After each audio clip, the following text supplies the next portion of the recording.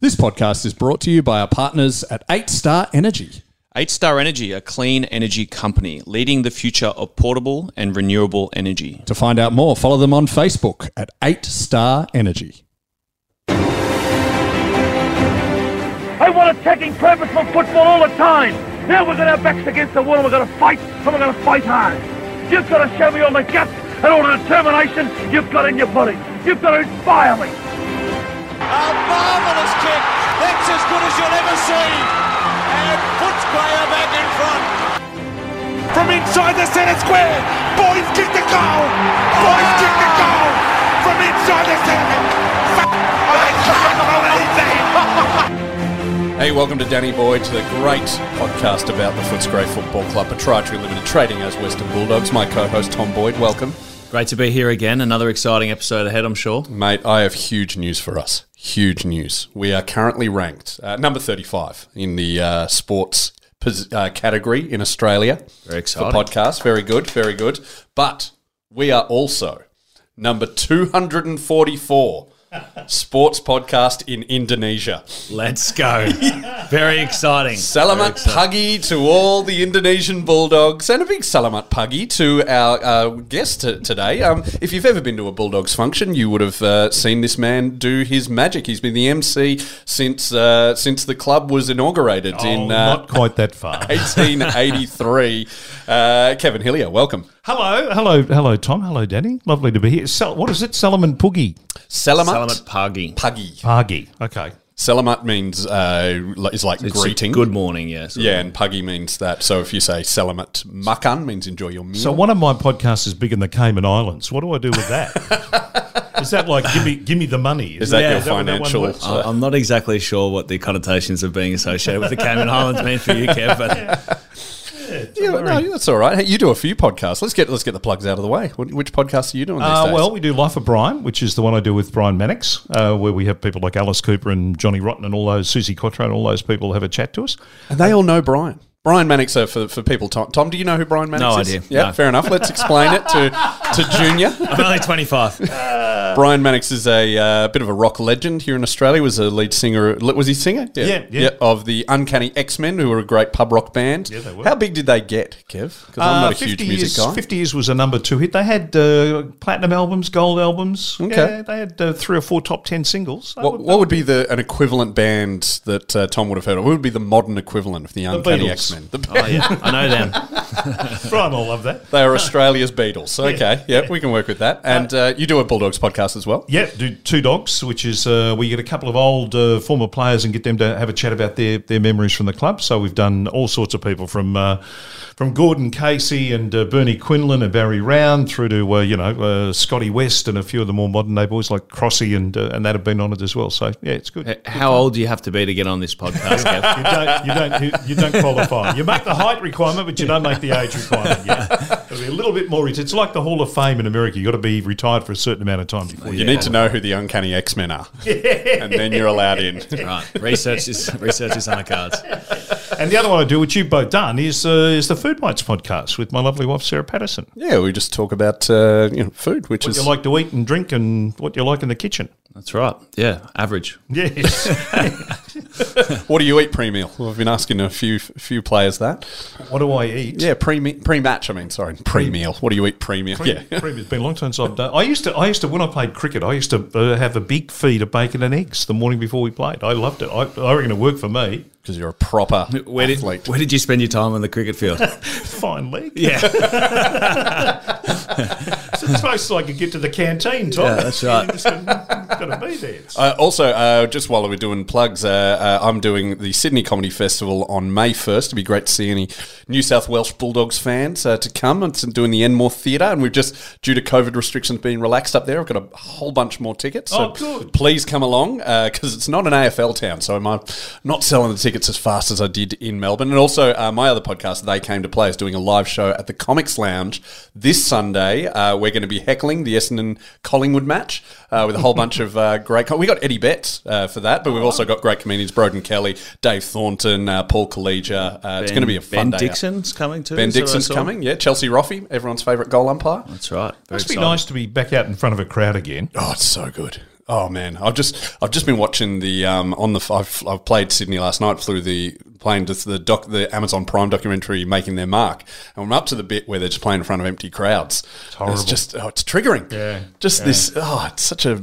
Conversely, how are you going back at suburban footy playing in front of people who you can hear every single word that they say, all that sort of stuff? It's actually funny you asked that. We played Old Brighton on the weekend, and we were we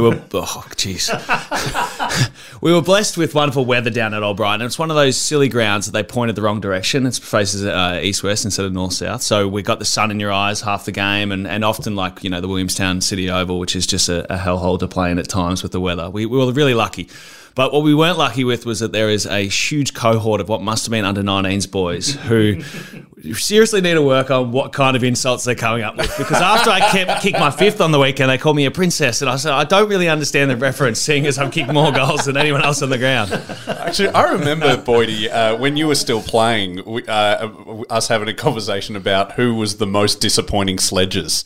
And you told me it was the Demons and the Kangaroos. Well, I mean, I've played some games in places in particular like Ballarat and playing down in Launceston where you seem to hear things far more. It's like there's still 7 or 8, 10,000 people there, but when it's quiet, it's really quiet. And Etihad actually serves this purpose a little bit as well, which is surprising to people because when the sound stops, it really stops, and then you can hear some idiot in the crowd abusing you very clearly.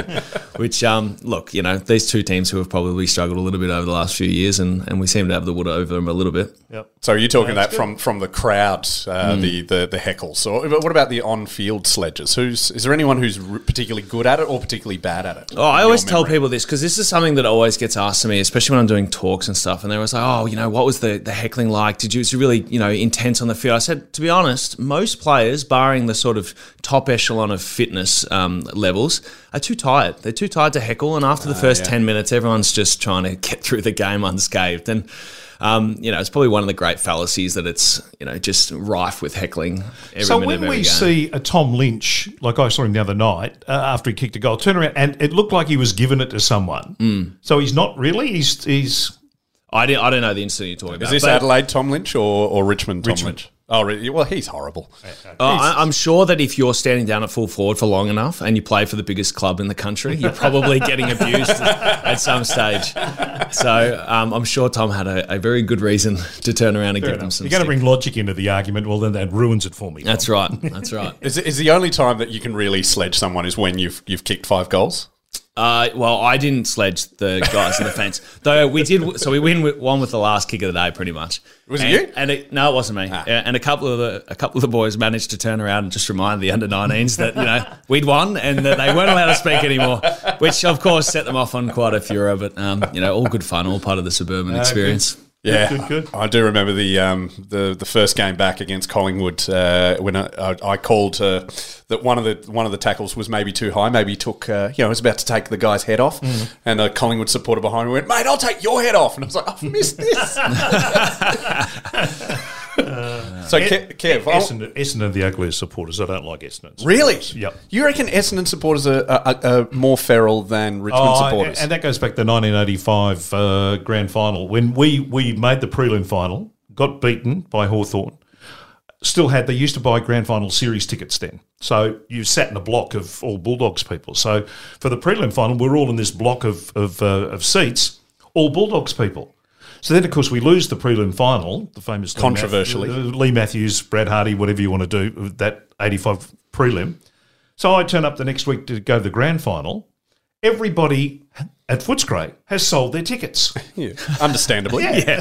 So I'm walking in, and there's not another person I've seen in the last 4 weeks who I've been sitting with during the final series there. There are all these other people, all in Essendon garb, all bought their tickets for obviously an exorbitant price from, Footscray people who've gone, well, we're not in the grand final, so I'll sell the ticket. I might as well salvage something out of this. So I'm sitting in a nest of Essendon people, and Essendon obviously had a very good 1985 grand final, and they were turning around to me because they obviously picked out that I was the odd one out. Oh, yeah, that's why you're not here because Footscray's shit. That's the worst. All day, and they're winning, and I'm turning to this bloke and sitting in front of me, mate, you're winning the grand final. Why don't you shut up and watch the game? Yeah. Why don't you just horrible. So I have not been to a grand final since, and Well, I'm imagining we'll talk about the 2016 one Yes, later. yeah, I've got your sad story. Yes. In the gun. Not been to another grand final since, and I can't go to Essendon supporters I have to stay away from. Wow. It's not like an intervention order officially, but it sort of is. I can't excuse the Carlton supporters in my life. So I grew up as a Carlton supporter, and my dad and my mum's from Denmark, so she didn't have a say in the matter. And for some reason or another, all of Dad's business partners seem to be in the same fanfare. But then the excuses that they would come up with to abuse their own players was extraordinary. And this was like 10 minutes into the first quarter, and they're abusing the absolute hell out of it. I'm trying to work out, as a potential AFL player, whether it's worth playing for a club where their supporters don't even care enough to give you the benefit of the doubt. Surely every club has its feral fans that abuse you. Like you mean, we've talked about it, the horrible things that Bulldogs fans, the backhanded compliments you got throughout your career. Yeah, I mean, look, I always say in the heat of the moment in the game, there are some excuses you can make for people abusing the players on the field. It's emotion-filled and everyone's excited. But, the one-to-one interactions I've had with people who have come up to me with those backhand compliments or comments that you mentioned. Do they not know you're 6'6" and, did they not see that? Well, that's the exact point, though, right, Kev? The ability for them to realise that I'm trapped in a position where I can't do anything but accept what they're saying to me, and so they take the free swing. That's been the most. You're like a sedated tiger in Thailand. Yeah, they're getting their photo with you. That's right. And you're just. You're allowed to give it to them now. If someone comes up and says, "Oh, you're overrated, boy." Princess, what are you doing at St Kevin's? Couldn't even get the winning goal. I got abused on the weekend and got told that I'm only at St Kevin's for the money. And I had to fail to point out that I left a lot of money behind to join an amateur football club. It seemed like there was a lot of holes in the argument. So you keep bringing logic into football. You've got to stop doing that. But the logic is what helps me sleep at night, because I'm like, just straight over my head, these comments, because it doesn't make any sense. So, Kev, you've been at the Bulldogs for how long? What is the story? How did you get to be the doyen MC, the Sinatra of matchday MCs? I was born just down the street from where we were sitting in Laverton, because Dad was in the Air Force at Laverton. So, I was born in Ulm Street, the Footscray General Hospital. So, red, white and blue from birth. Okay. Johnny Schultz, Ted Whitten were my boyhood idols, so the ones that I ran around the backyard pretending to be. So that started there. Then I went to Queensland with Dad moved in the Air Force, so I went to Queensland. Then came back, and when I came back to start radio in Melbourne in 82, sort of flounced around, wasn't doing much. I was working weekends, which you do in radio, so there wasn't a lot of getting to the footy. And then Stephen Lunn, who the club recruited from Geelong, a bit of a lad was Lunny.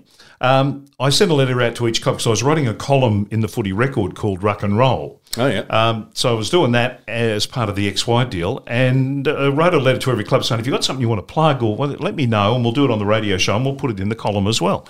So Lunny got on to me and said, we've got this auction coming up. And he said, who do you barrack for? So I'm a Bulldogs man, but I haven't sort of connected with the club or anything. He said, well, hang on a minute. So next minute he's in at 3XY with a bag of goodies, East Coast goodies and all that sort of stuff, and said, come to the auction, da-da-da. So the auction in 84, I think it was, or 83 or 84, was the first time I went to a function, and they got me up to draw a raffle or do something, and that was the start of it. And they just saw you. You drew that raffle and they went, this guy's good. And then Who was the club president then?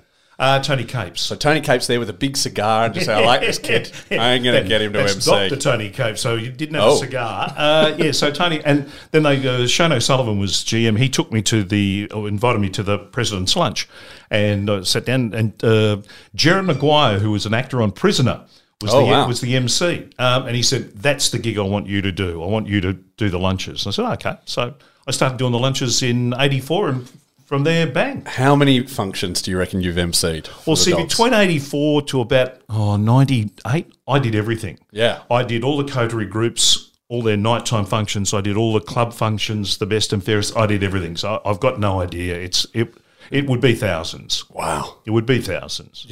First time I ever saw you, I went to a club function once. The Thursday night ones? It was a Thursday night, 2003, when we were stone motherless last.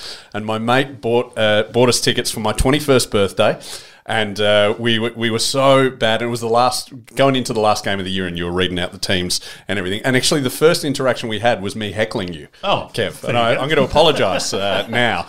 Do you not know I'm 6'5"? No. Well, I think this is really interesting because, obviously these days they're fairly scripted, these sort of events, and they do sort of shelter players a little bit from, being asked too many difficult questions. When I turn up at the club, it's exciting, but then later on when it was a bit more challenging for me to sort of deal with, they kept me away from the on-stage time. Did they always do that? No. Or did they just throw caution to the wind, throw the new players to the wolves and hope for the best? Yep. I can remember Ryan Hargrave. Was literally wetting himself. He was so nervous. I said, mate, it's going to be okay. I'm looking up. I'm a Bulldogs man.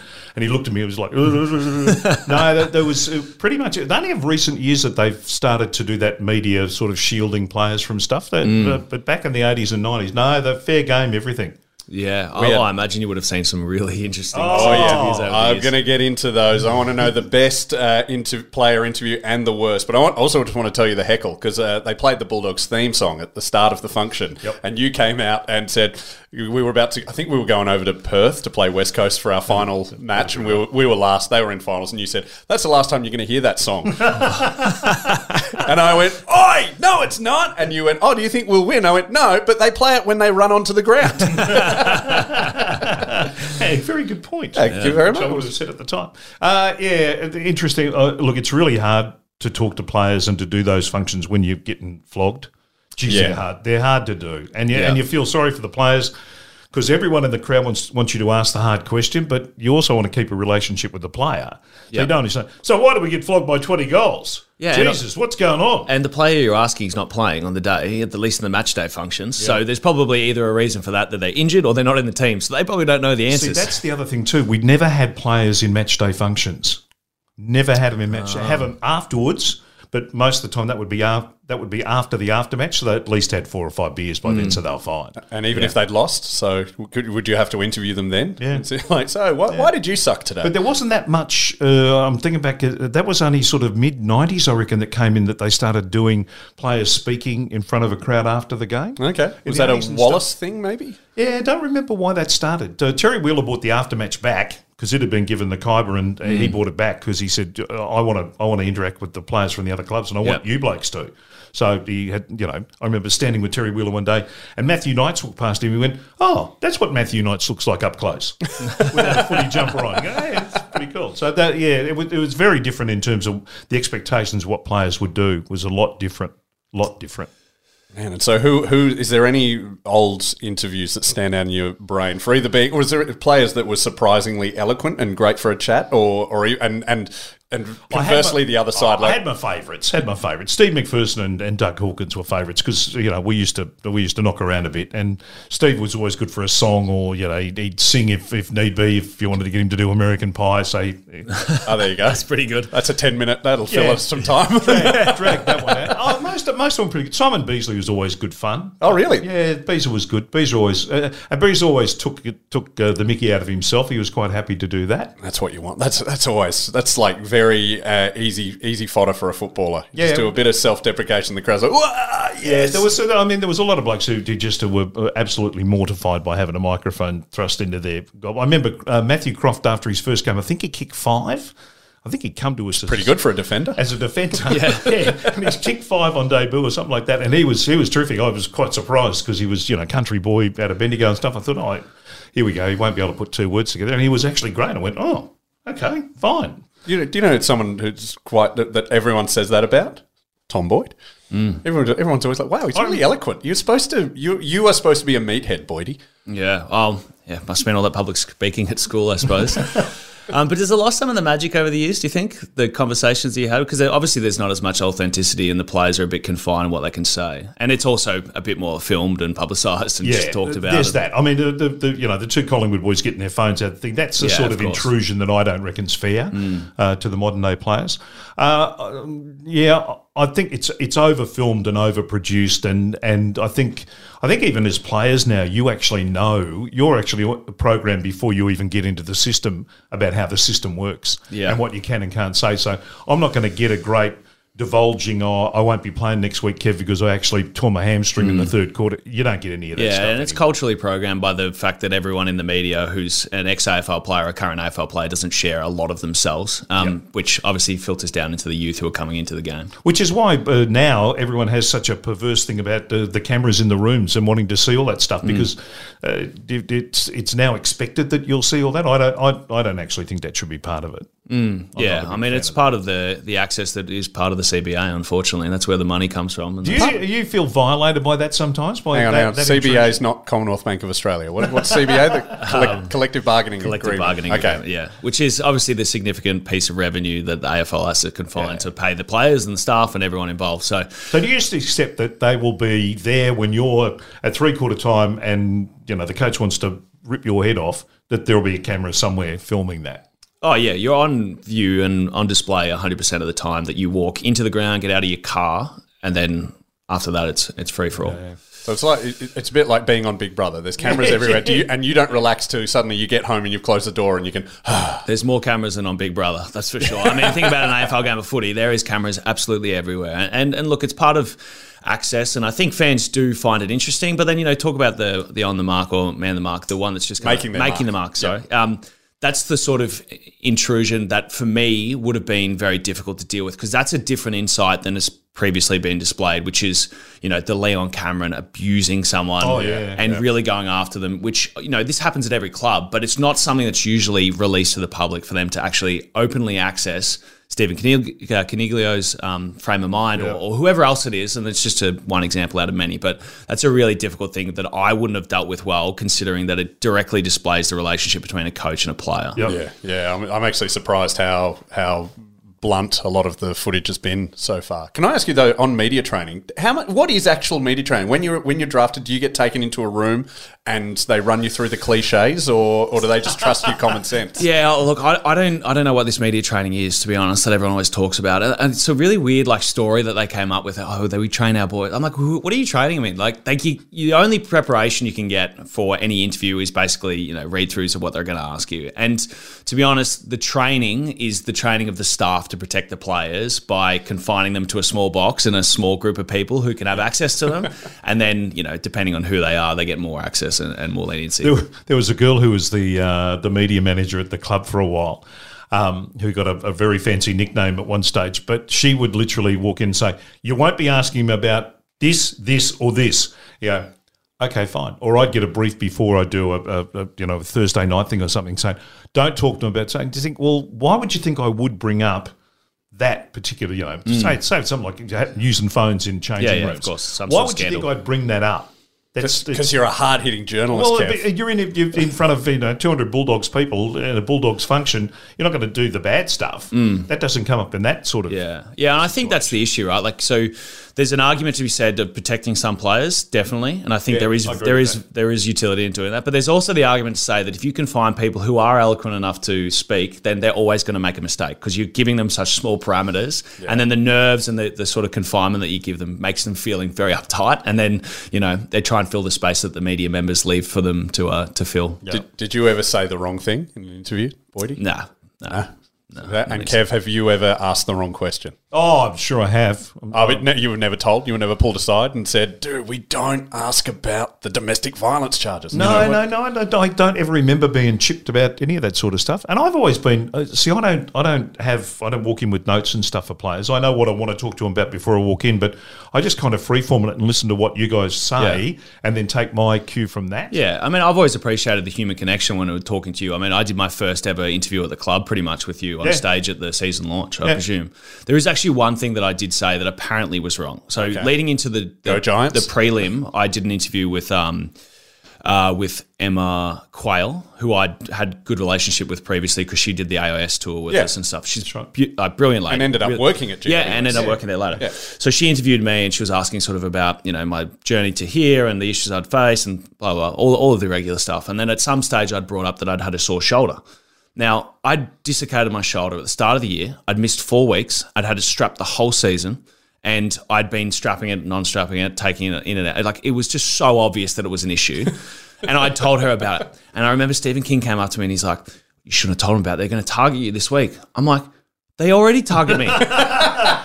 Like, what do you mean? It's strapped up. I'm not going to I can't hide the fact that I've got a sore shoulder. It's so loose that it comes out all the time and it's fine. I can deal with it. I'm using the skin colour bandages. Yeah. It's camouflage. They won't tell. And then so obviously Ruffy gets injured. I play the whole game against Mummy in the ruck and he's punching the shoulder the whole time. And I'm like, Mummy, it's the wrong side. The other side's sore. And now this side's sore, but it doesn't really matter. And it's not going to change anything. So that's just one of those little stories where I understand if you're limited for, say, speed or you can't jump or change direction, but it's like I've got an upper limb injury that's been taped for 12 months. I'm pretty sure they know about it. And if they want to put time into it, they can.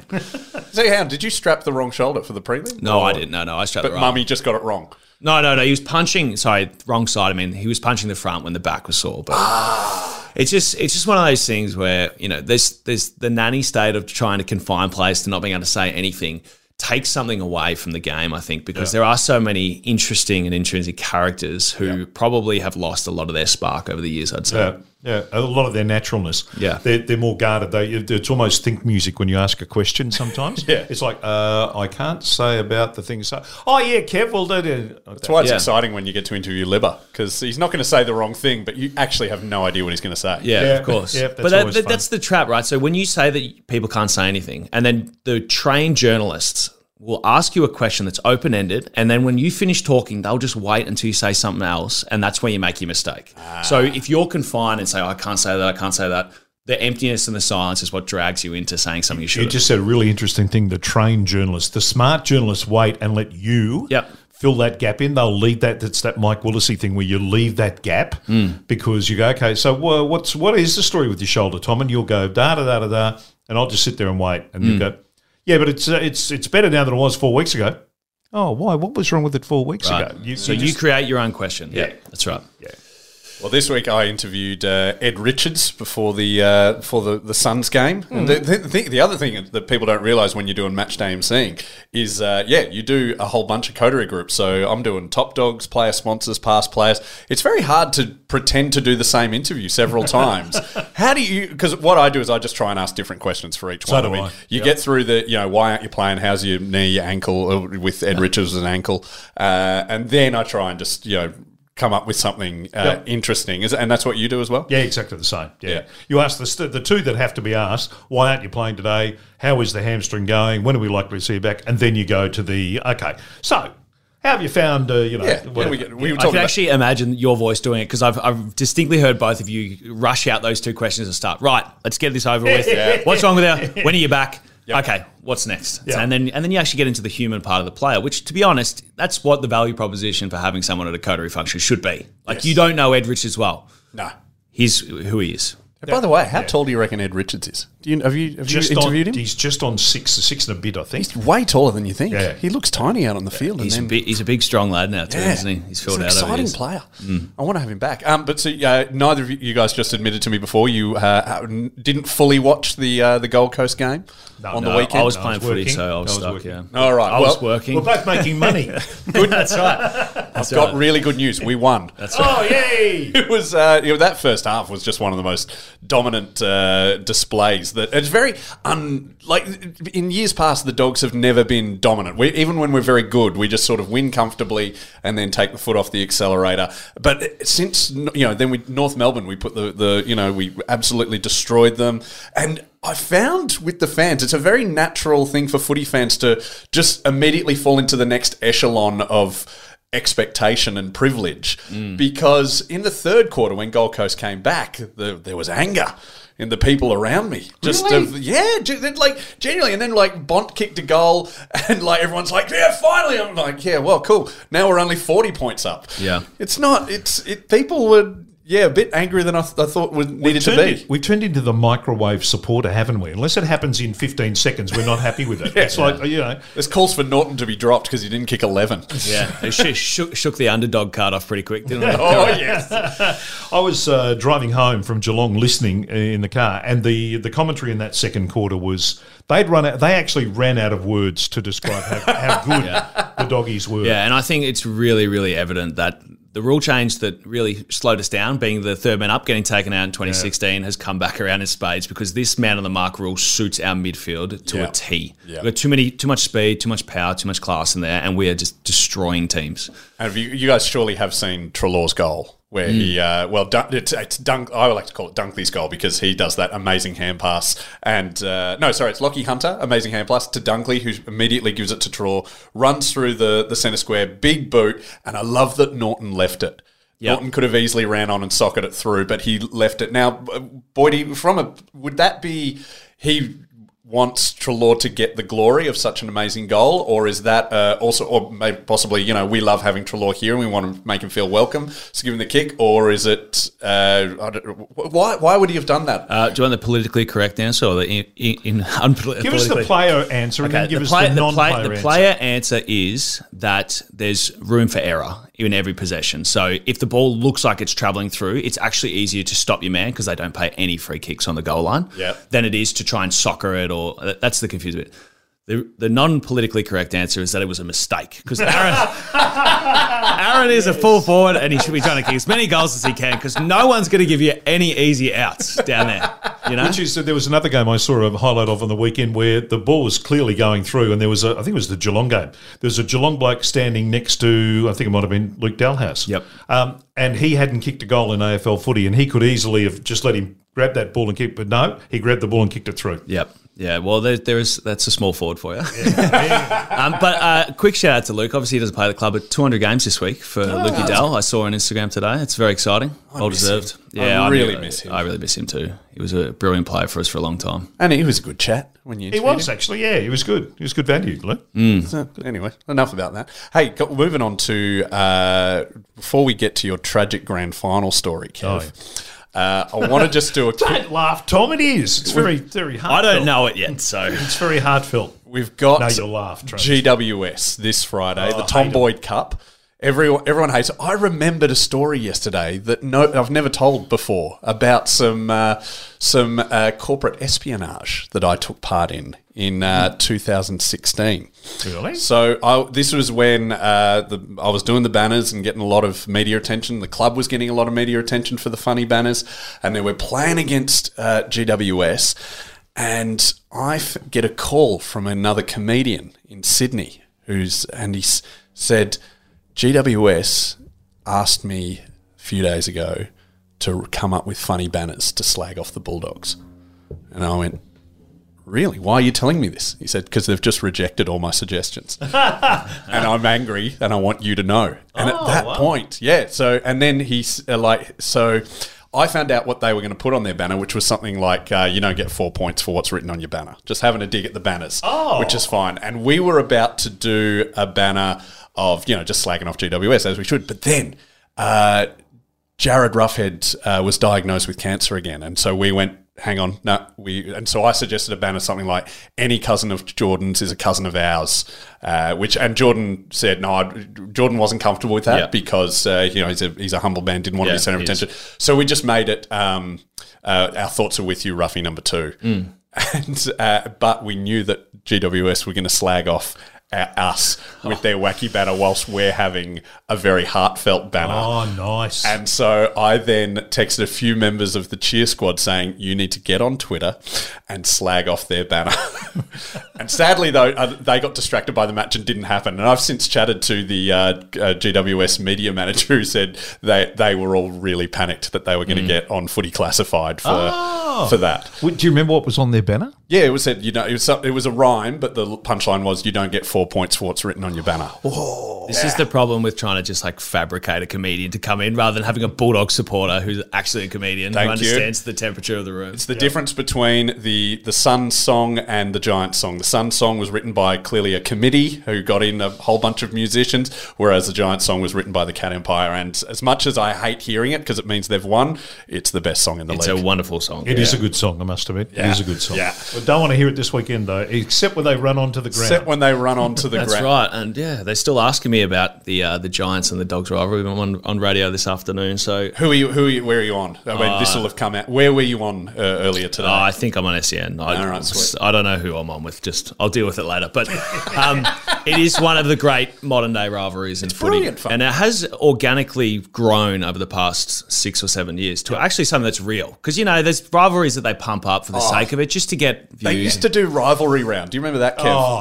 And like inevitably we would get Richmond, which I was fine with because that's a proper rivalry with the Libera and Knights. It's a big ticket item. Richmond too. would get very annoyed, because they don't see us as a rival. But then they'd put us against St Kilda, and it's like, just because we only won one premiership. Come on. We're both small clubs, and that's sort of makes sense. I suppose. And it's kind of built around Toby Green too. Yep. Is he a nice bloke? Yeah, he is. Yep. Because I hate watching him. I hate watching him play against us, but I love watching him play every other day of the week. Yeah, he's a brilliant player, brilliant guy, greatly misunderstood. And look, I saw something written about him the other day, and that was for someone to go from being a super influential midfielder to going down to play in the hardest position on the ground shows you how good he is, but also how dedicated he is to performing well. And for him to kick as many goals, be All-Australian as a half-forward flanker, which... He's got tricks. It's just I love watching he's players insane. who've He's got an tricks. amazing player. Yeah. Where did he grow up?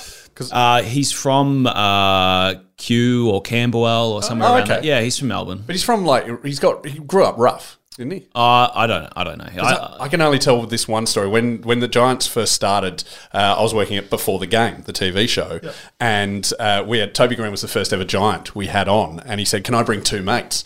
And we're like, yeah, sure, they can hang out in the green room, all good. Toby goes on, they interview him, it's all good. Whenever that show finished, everyone was back to the green room. There was 2 slabs normally put on, and we go back into the green room. The drinks are gone.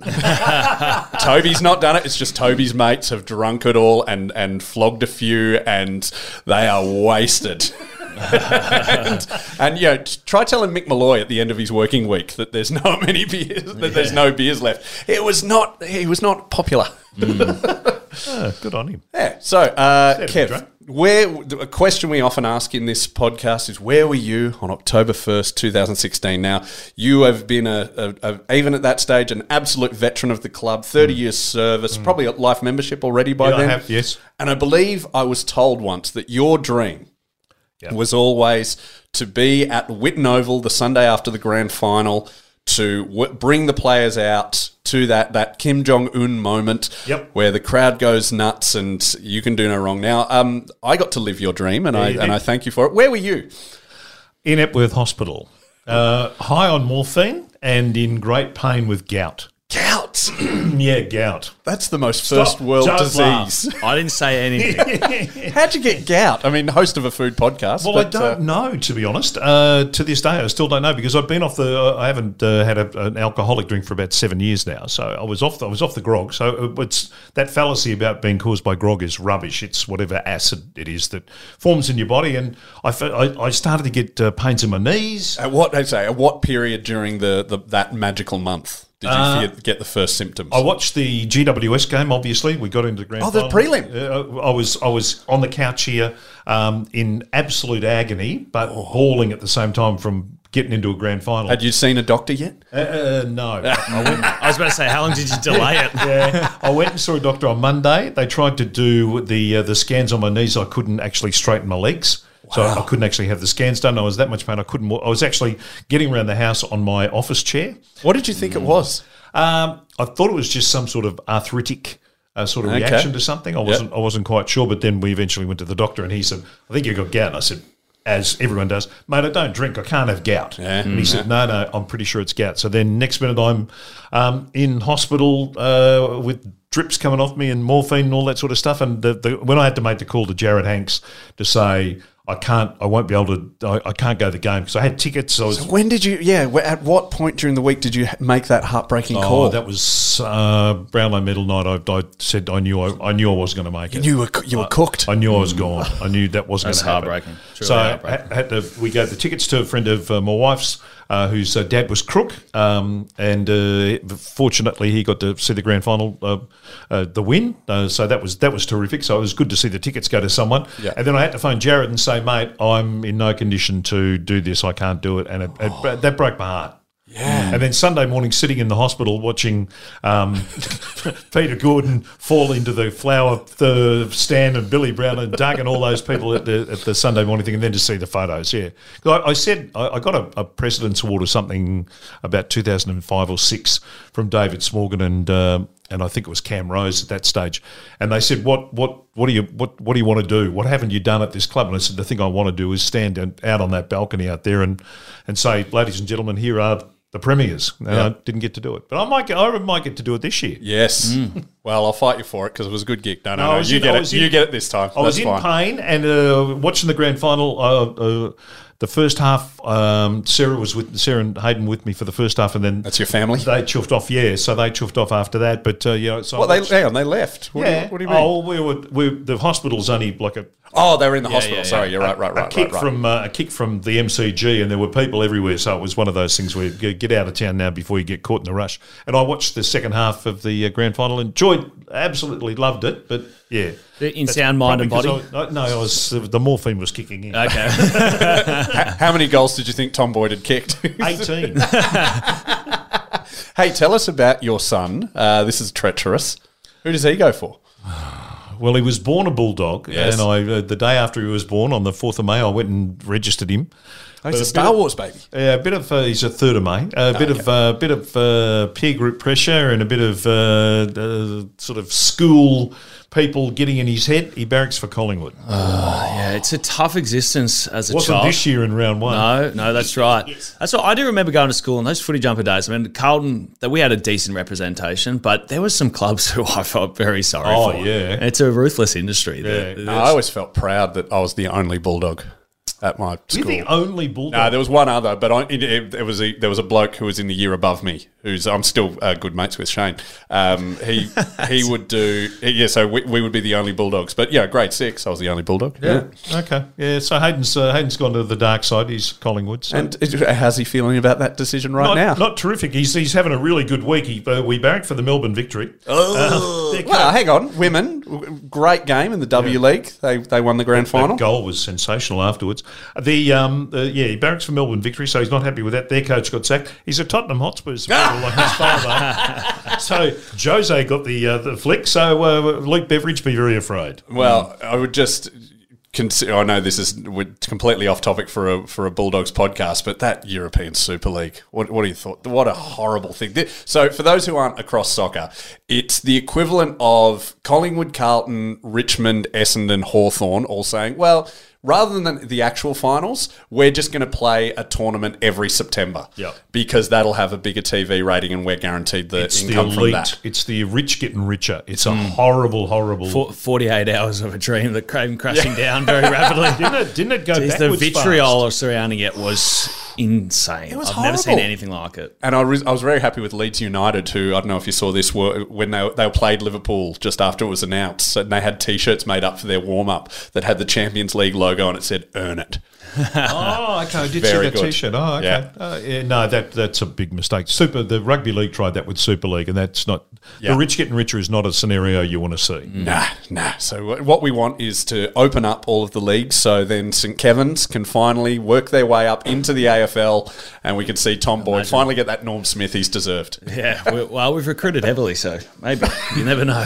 So was that your first proper game? Or was Second, yeah. We played Collegians in the first round. Josh Pruden, Bulldogs Josh is a legend. good boy, yeah, yeah, he's a good good fella. man. It was really good to see him. So we got the job done against them round 1, and then all Brighton. So the big week this week, Xavier. So apparently they're I don't know, some sort of rival or something. But I'm not part of the St. Kevin's fraternity for that long, so I'm just there for the good times. Did you work out what the nickname of the club is? So it is the Saints, but Okay. it's never referred to as the Saints.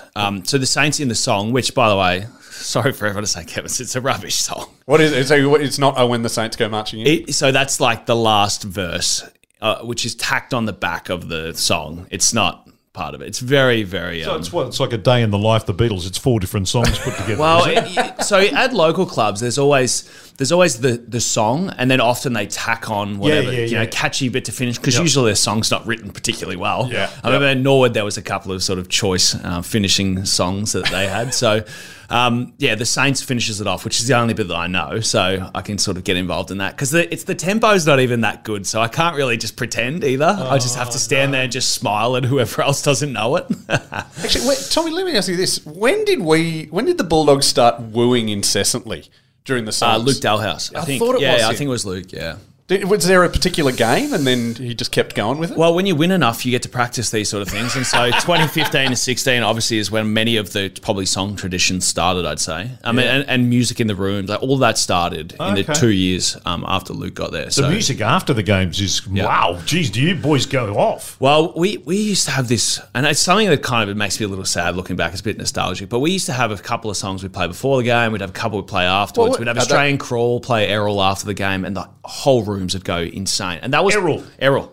I would do anything just to be like him, that one. Yeah, okay. Right. And that would be our moments, that 10 minutes after the game where you just relief.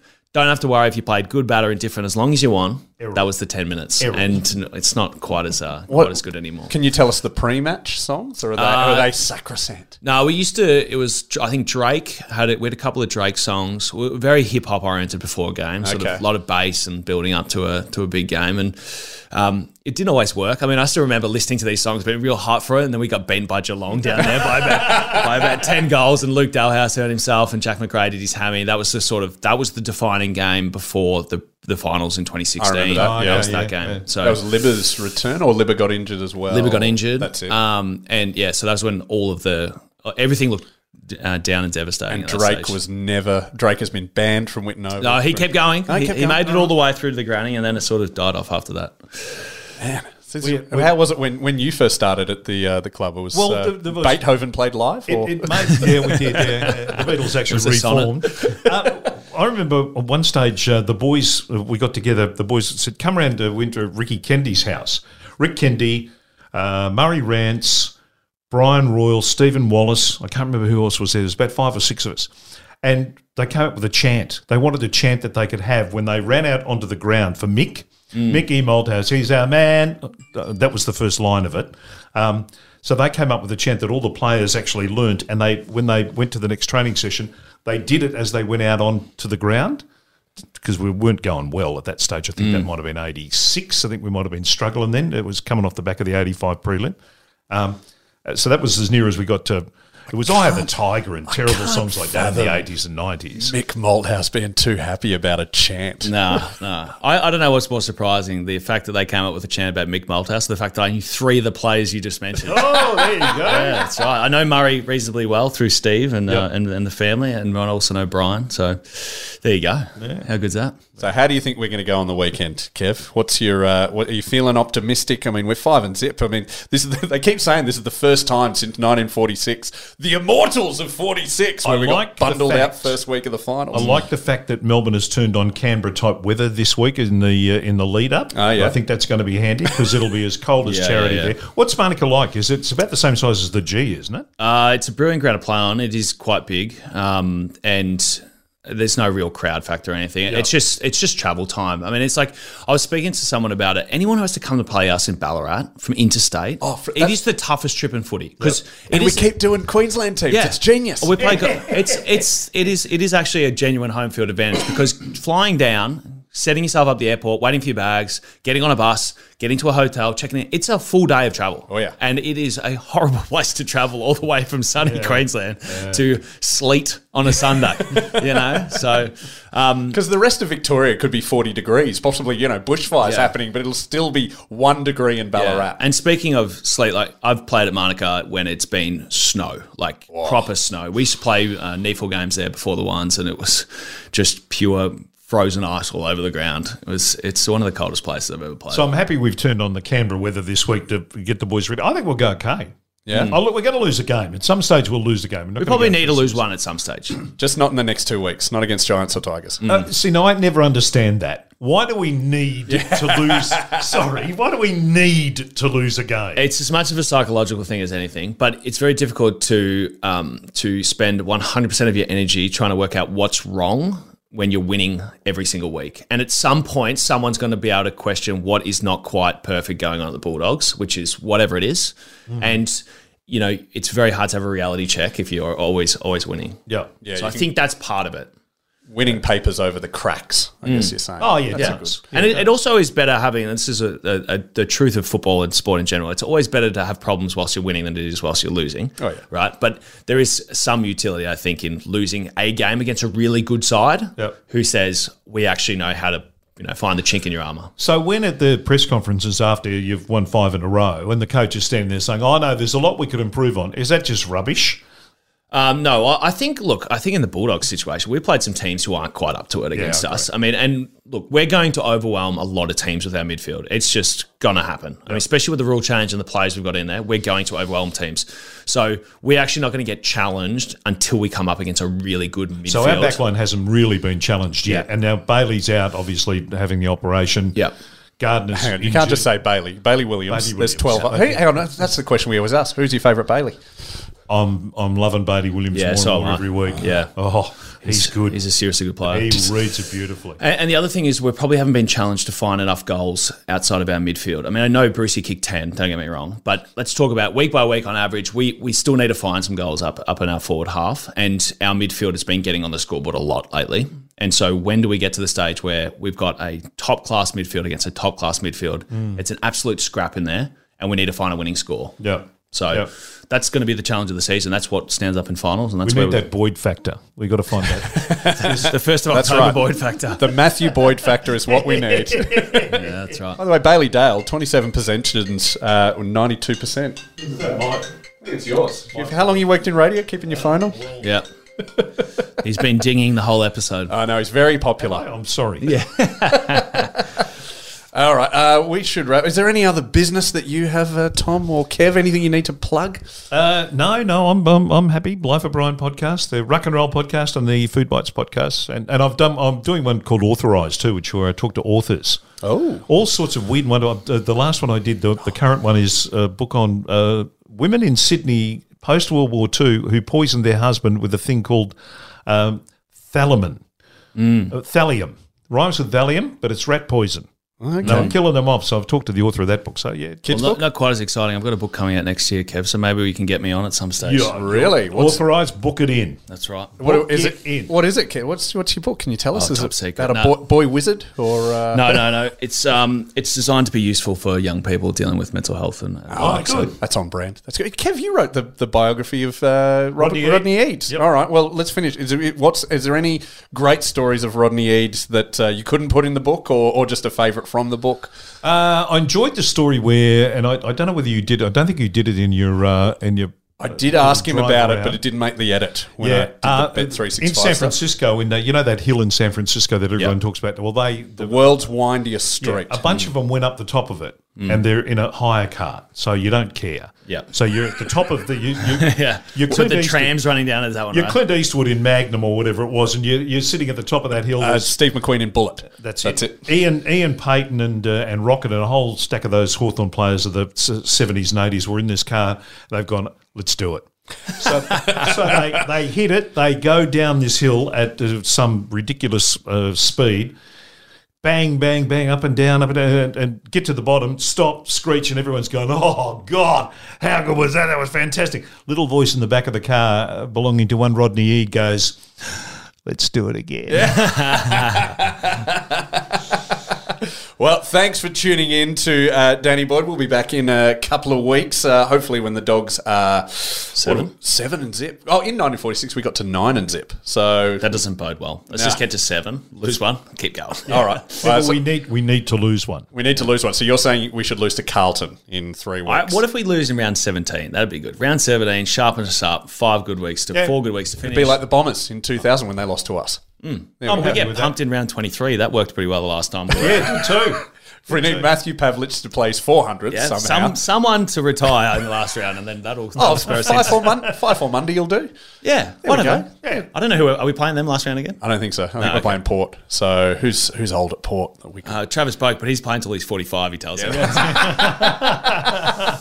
All right, well, we'll plan how we do the rest of the season. If you are in Sydney on May 1st, I'd love to see you at the Enmore Theatre. And if you're in Melbourne this Sunday, come to the They Came to Play Anzac Day Extravaganza. It's a day for all the people who aren't Collingwood and Essendon fans, which is all of us, to enjoy the footy and heckle those teams we don't love. We'd love to see you there. Thank you very much, Kev. My pleasure. Thank you, boys. Thanks, Kev.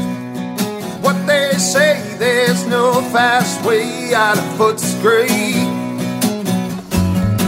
Says it grinding in a groove. Today's episode was proudly brought to you by 8 Star Energy, creating energy for the future and power you can count on. Follow them on Facebook at 8 Star Energy. Just fine. What they say, there's no fast way